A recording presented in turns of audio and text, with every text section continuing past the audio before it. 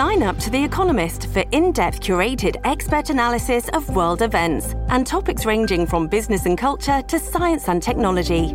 You'll get the weekly digital edition, online-only articles, curated newsletters on politics, the markets, science, culture and China, and full access to The Economist Podcast Plus. The Economist is independent journalism for independent thinking. Go to economist.com and get your first month free. This episode is brought to you by Shopify. Do you have a point of sale system you can trust, or is it a real POS? You need Shopify for retail. From accepting payments to managing inventory, Shopify POS has everything you need to sell in person. Go to shopify.com/system, all lowercase, to take your retail business to the next level today. That's shopify.com/system. Mr. Chief Justice. Mr. Chief Justice, and may it please the court. Our opinion next turns to the problem of what the judicial role should be.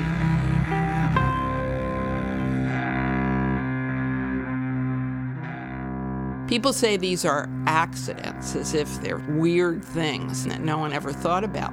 That's not what's going on out there.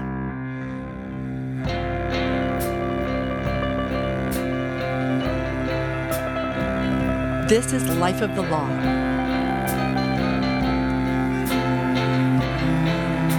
I'm Nancy Mullane. What do you like to have for breakfast? I like a bit of steel-cut oatmeal with hot milk, some organic yogurt with fresh fruit, and when I sit down to eat, I rarely think about where it all comes from. And that might be a problem for people who make my breakfast and yours possible. Turns out dairy farms can be some of the most dangerous places to work. There are hinges and machines, huge cows to contend with, and some of the small dairy farms are unregulated. Reporter Eilish O'Neill headed to some farms in upstate New York to find out just how dangerous it is to work on some of the smaller dairy farms. And a warning, there's a graphic description in the first 2 minutes of our story.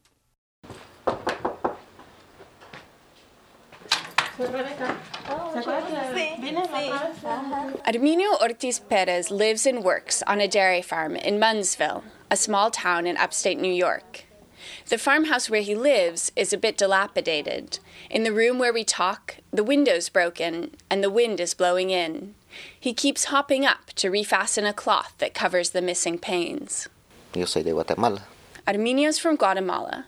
The most recent survey estimates that 50% of workers on U.S. dairies are immigrants, and the majority of employers aren't sure about their employees' legal status. Arminio's undocumented.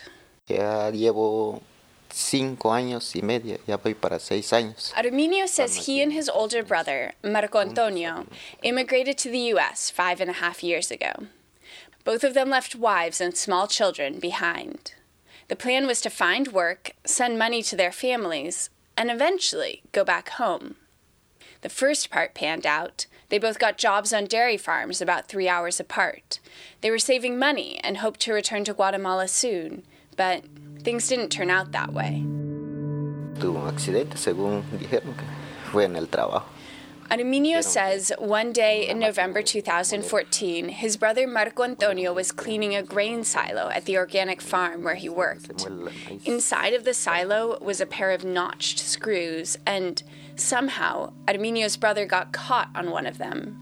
It mangled his body and killed him. As soon as he heard about his brother's death, Arminio asked his boss to drive him the 3 hours to the town where his brother had lived and worked.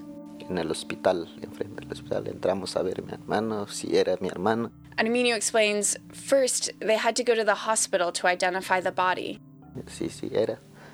Arminio tells me, yes, it was his brother. They gave him Marco Antonio's things, his wallet, his lighter, his cell phone, nothing more. That was all he brought with him when he was working. Es lo que llevaba en el trabajo. Fue difícil para mí. Imagínese, es el único hermano que tengo yo aquí. Arminio says his brother's death was hard for him.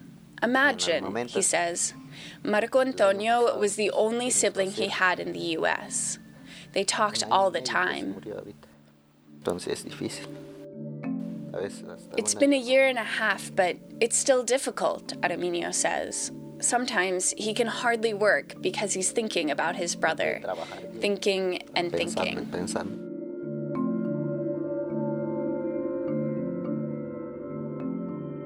The logistics were troubling as well. Arminio had to get his brother's body back to Guatemala. It took 2 months and cost thousands of dollars. Arminio says at first, his brother's employer claimed not to have any money to spare, but eventually sent a check for $3,000, which covered only a portion of the cost of repatriation. It was a full year before Arminio received workers' compensation for his brother's death. During that time, he alone had to support 13 people back in Guatemala. His parents, his 6 younger brothers and sisters, his own wife and daughter, and his brother's wife and 2 kids. What happened to Marco Antonio is not an anomaly. The Occupational Safety and Health Administration, or OSHA, is the arm of the government that writes safety regulations for workplaces and then checks to make sure those regulations are being followed. Steve Kaplan is an administrator with OSHA. He ticks off a laundry list of the ways to die on a dairy farm. Being trampled, being struck by livestock, being struck by vehicles, backed over. People have fallen into and drowned in manure pits. There's hazards associated with the way feed is stored on dairy farms. There's hazards associated with the chemicals that are used on dairy farms. On top of all those hazards, dairy workers can have crazy shifts, like 6 hours on, 6 hours off around the clock. Sleep deprivation makes the work even more dangerous. And when farmers and workers don't speak the same language, proper training becomes a challenge. All of this can lead to deadly outcomes. The New York Health Department counted 70 deaths on dairies in the last decade.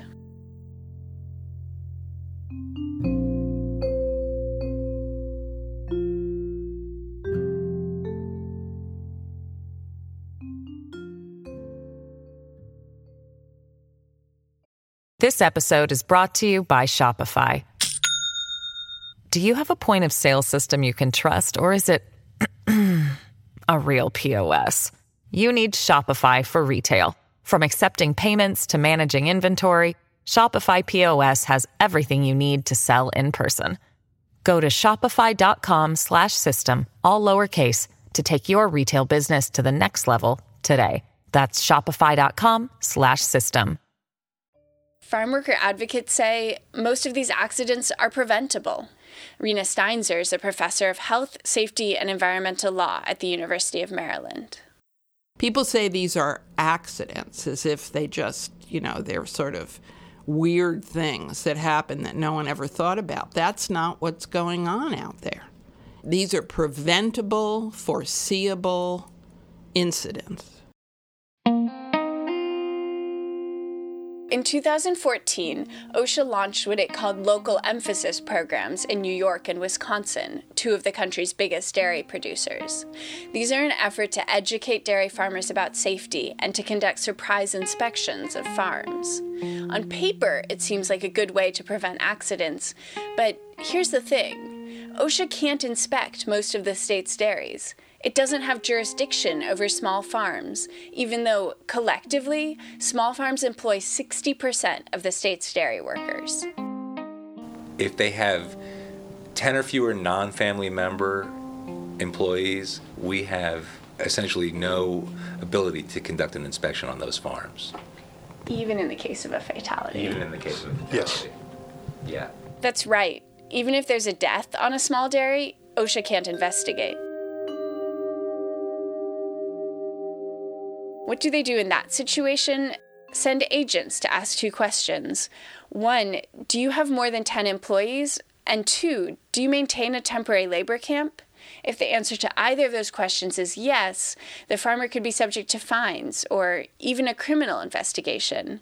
But if the answer is no, the agents turn around and walk off the farm.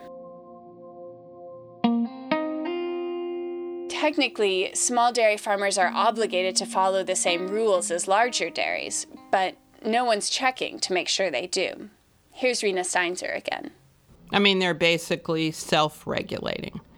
And we don't expect anybody to self-regulate. I don't get to decide if I pay my taxes, right? I'm running a risk if I don't. You know, we do everything on the basis of what's known as deterrence-based enforcement. So you find one bad actor and you really prosecute them, and that keeps everybody else on the straight and narrow. That's the theory. And, you know, you see it in street crime, you see it with the IRS. This is how everything works. Everything but OSHA. Steinzer argues OSHA isn't working at all. Take California, for example, where state workers, not OSHA, inspect all dairies, large and small. In the past decade, there have only been 16 deaths on California's dairy farms, even though California produces more dairy than any other state by far.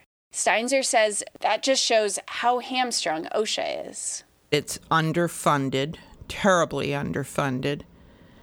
It has inadequate legal authority. The laws that it enforces are very weak and do not provide a deterrent to bad actors. And the third problem is that it never enjoys adequate political support. OSHA's budget is about $500 million. That's much smaller than the other two agencies charged with keeping Americans safe, the EPA and the FDA. Those have budgets in the billions. Year after year, the bill that funds OSHA has come with a provision that keeps the agency off small dairies. One of the most vocal proponents for that is Congressman Richard Hanna, who represents a farming community in upstate New York. He also grew up on a small family farm.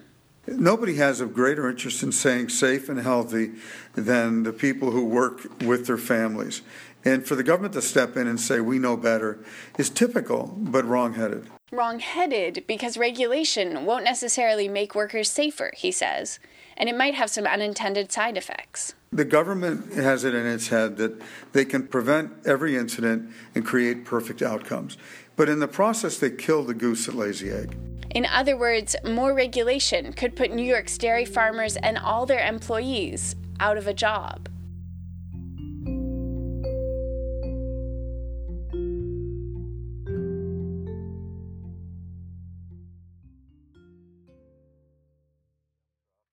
I contacted several farmers who'd had deaths on their dairies, but none of them wanted to talk to a reporter. I still really wanted to see how a small dairy farm works, and Rick Day agreed to show me around. He's the co-owner of the Day Brothers Dairy in Phelps, New York. I'm trying to get into his pickup truck, but it's a bit tricky. I apologize, I got the old beat-up farm truck. You'll have to let me unlock the door from this side. Now when you close it, you just got to push the lock down. Okay. And then close it. Oh, push the... Yeah, push the lock down and then close it. Did that work? Well, open it up again. Okay. Now push the lock down. Okay, now slam it. There you go. Everything on Rick Day's farm is a bit like his truck. Old, somewhat rickety, holding up if you know the right tricks. His barn was built 50 years ago. His automatic milking equipment isn't so automatic anymore. And it might be time not just for a new truck, but also a new tractor and skid loader. Maggie Gray's a political science professor who researches dairy worker safety at Adelphi University. She says outdated equipment like Rick Day's can make small farms less safe. The way, the key to open your front door, you have to push it all the way in, pull it out a little, wiggle to the right before you turn it to the left.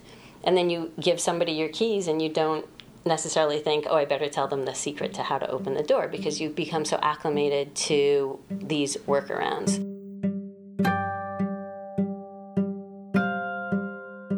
If the workarounds get lost in translation, that can be dangerous, but new equipment can be hard to come by.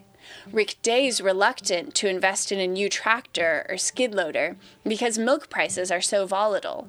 Right now, he's barely breaking even at $1 a gallon. Also, dairy farmers get paid a month behind.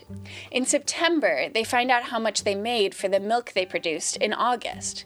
Big dairies can use bank loans to ride out low prices, but small dairies have to scrimp and save. It's not easy. I don't have enough people here right now that I can get a day off. So I haven't had a day off in 2.5 years.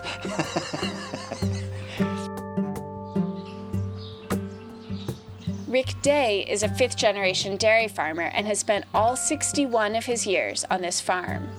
Day's children, and the children of many dairy farmers, have moved to cities looking for easier, better-paid work.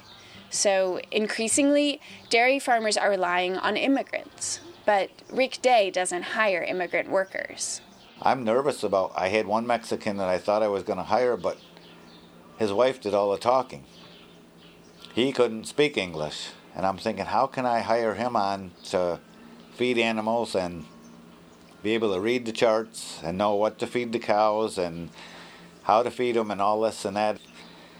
If I was in a different situation, the bigger farms or something, you might be able to fit him in somewhere. But in my case, I couldn't do it. Rick Day says he wouldn't mind more regulation. There have been minor injuries on his farms, like workers getting kicked, but nothing too major. No one has ever filed a workers' comp claim against him. He says workers, especially when they're tired, need to take the time to be careful. Okay, I'm going to hurry up and do this or do that, and that's how people get hurt. You gotta try to stay calm and think about it. If you need to take a break, you need to take a break. But not everyone is as cautious as Rick Day, and some dairy workers report feeling rushed by their employers. Dairy worker advocates say regulation is the one way to get everyone up to the same standard of safety. But Professor Maggie Gray says undocumented workers have next to no power to demand regulation. Undocumented farm workers aren't writing checks for campaign contributions. Undocumented farm workers are not going to the poll to support you. Undocumented farm workers are not putting a sign on their front lawn that says, vote for so-and-so. It's an uneven power dynamic. The New York Farm Bureau opposes more regulation for small dairy farmers, and they have a lot of lobbying power.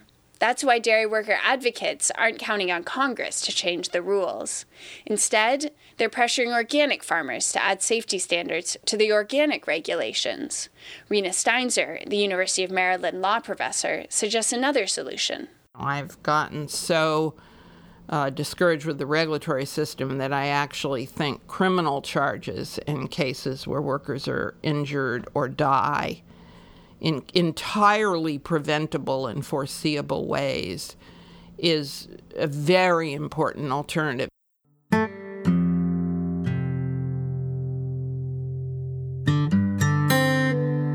In one case, this is happening. The wife and son of Francisco Ortiz Garcia from Mexico are suing a dairy farmer in New York for criminal negligence.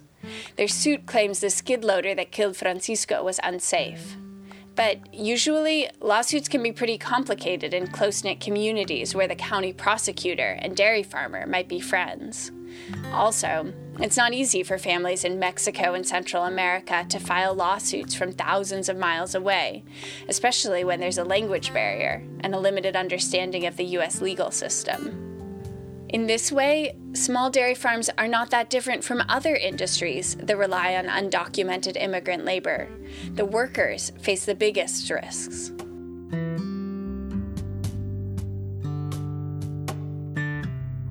Arminio Ortiz Perez says if he could be in the U.S. legally, he wouldn't be working on a farm. Con las vacas sí hay otro poquito de peligro. Arminio says dairy farming is dangerous, but he needs work. And this is work. For Life of the Law, I'm Eilish O'Neill. Death on a Dairy was reported by Eilish O'Neill and edited by Ibi Caputo, with sound design and production by Jonathan Hirsch. Our post-production editors are Kirsten Jesuits-Heidel and Rachel Kane. We want to thank our advisory panel scholar, Dr. Anna Maria Marshall, for her insight and her support on the story. Our intern was Bird Pinkerton. Jim Bennett and Danny Bringer are our in-studio engineers. If you like stories about the law but have gotten tripped up by the legal system, tune into Life of the Law on iTunes. We tell stories about the law like it is. The story of a woman who was granted clemency by President Obama, judges who refused to recuse, and the price paid when a person can't make bail. Take a listen, then post your review of Life of the Law on iTunes. Like us on Facebook and follow us on Twitter. We love to get feedback, so write an email. Each time we publish a new episode, we send people who have subscribed to our newsletter a behind-the-scenes look at Life of the Law that includes notes from our reporters and notes from you, our listeners, as well as previews of upcoming episodes. Subscribe at lifeofthelaw.org. We're a nonprofit project of the Tide Center, and we're part of the Panoply network of podcasts from Slate. You can also find Life of the Law on PRX, Public Radio Exchange. We're funded by the Open Society Foundations, the Law and Society Association, the National Science Foundation, the Ford Foundation, the Proteus Fund, and by you. Visit our website, lifeofthelaw.org, and make a donation to help pay for the direct costs of producing our episodes. We'll send you a beautiful red Life of the Law Reporter's notebook, a live law canvas tote bag, or a Life of the Law mug for your tea. It's our way of saying thanks. Next on Life of the Law. My family pet stumbles out of the backyard into the neighbor's bushes and is cursing loudly. When the Laurinburg Police Department is called out and arrests my family pet. So I am so Scot-Irish that I had a family pet arrested for a drunken disorderly.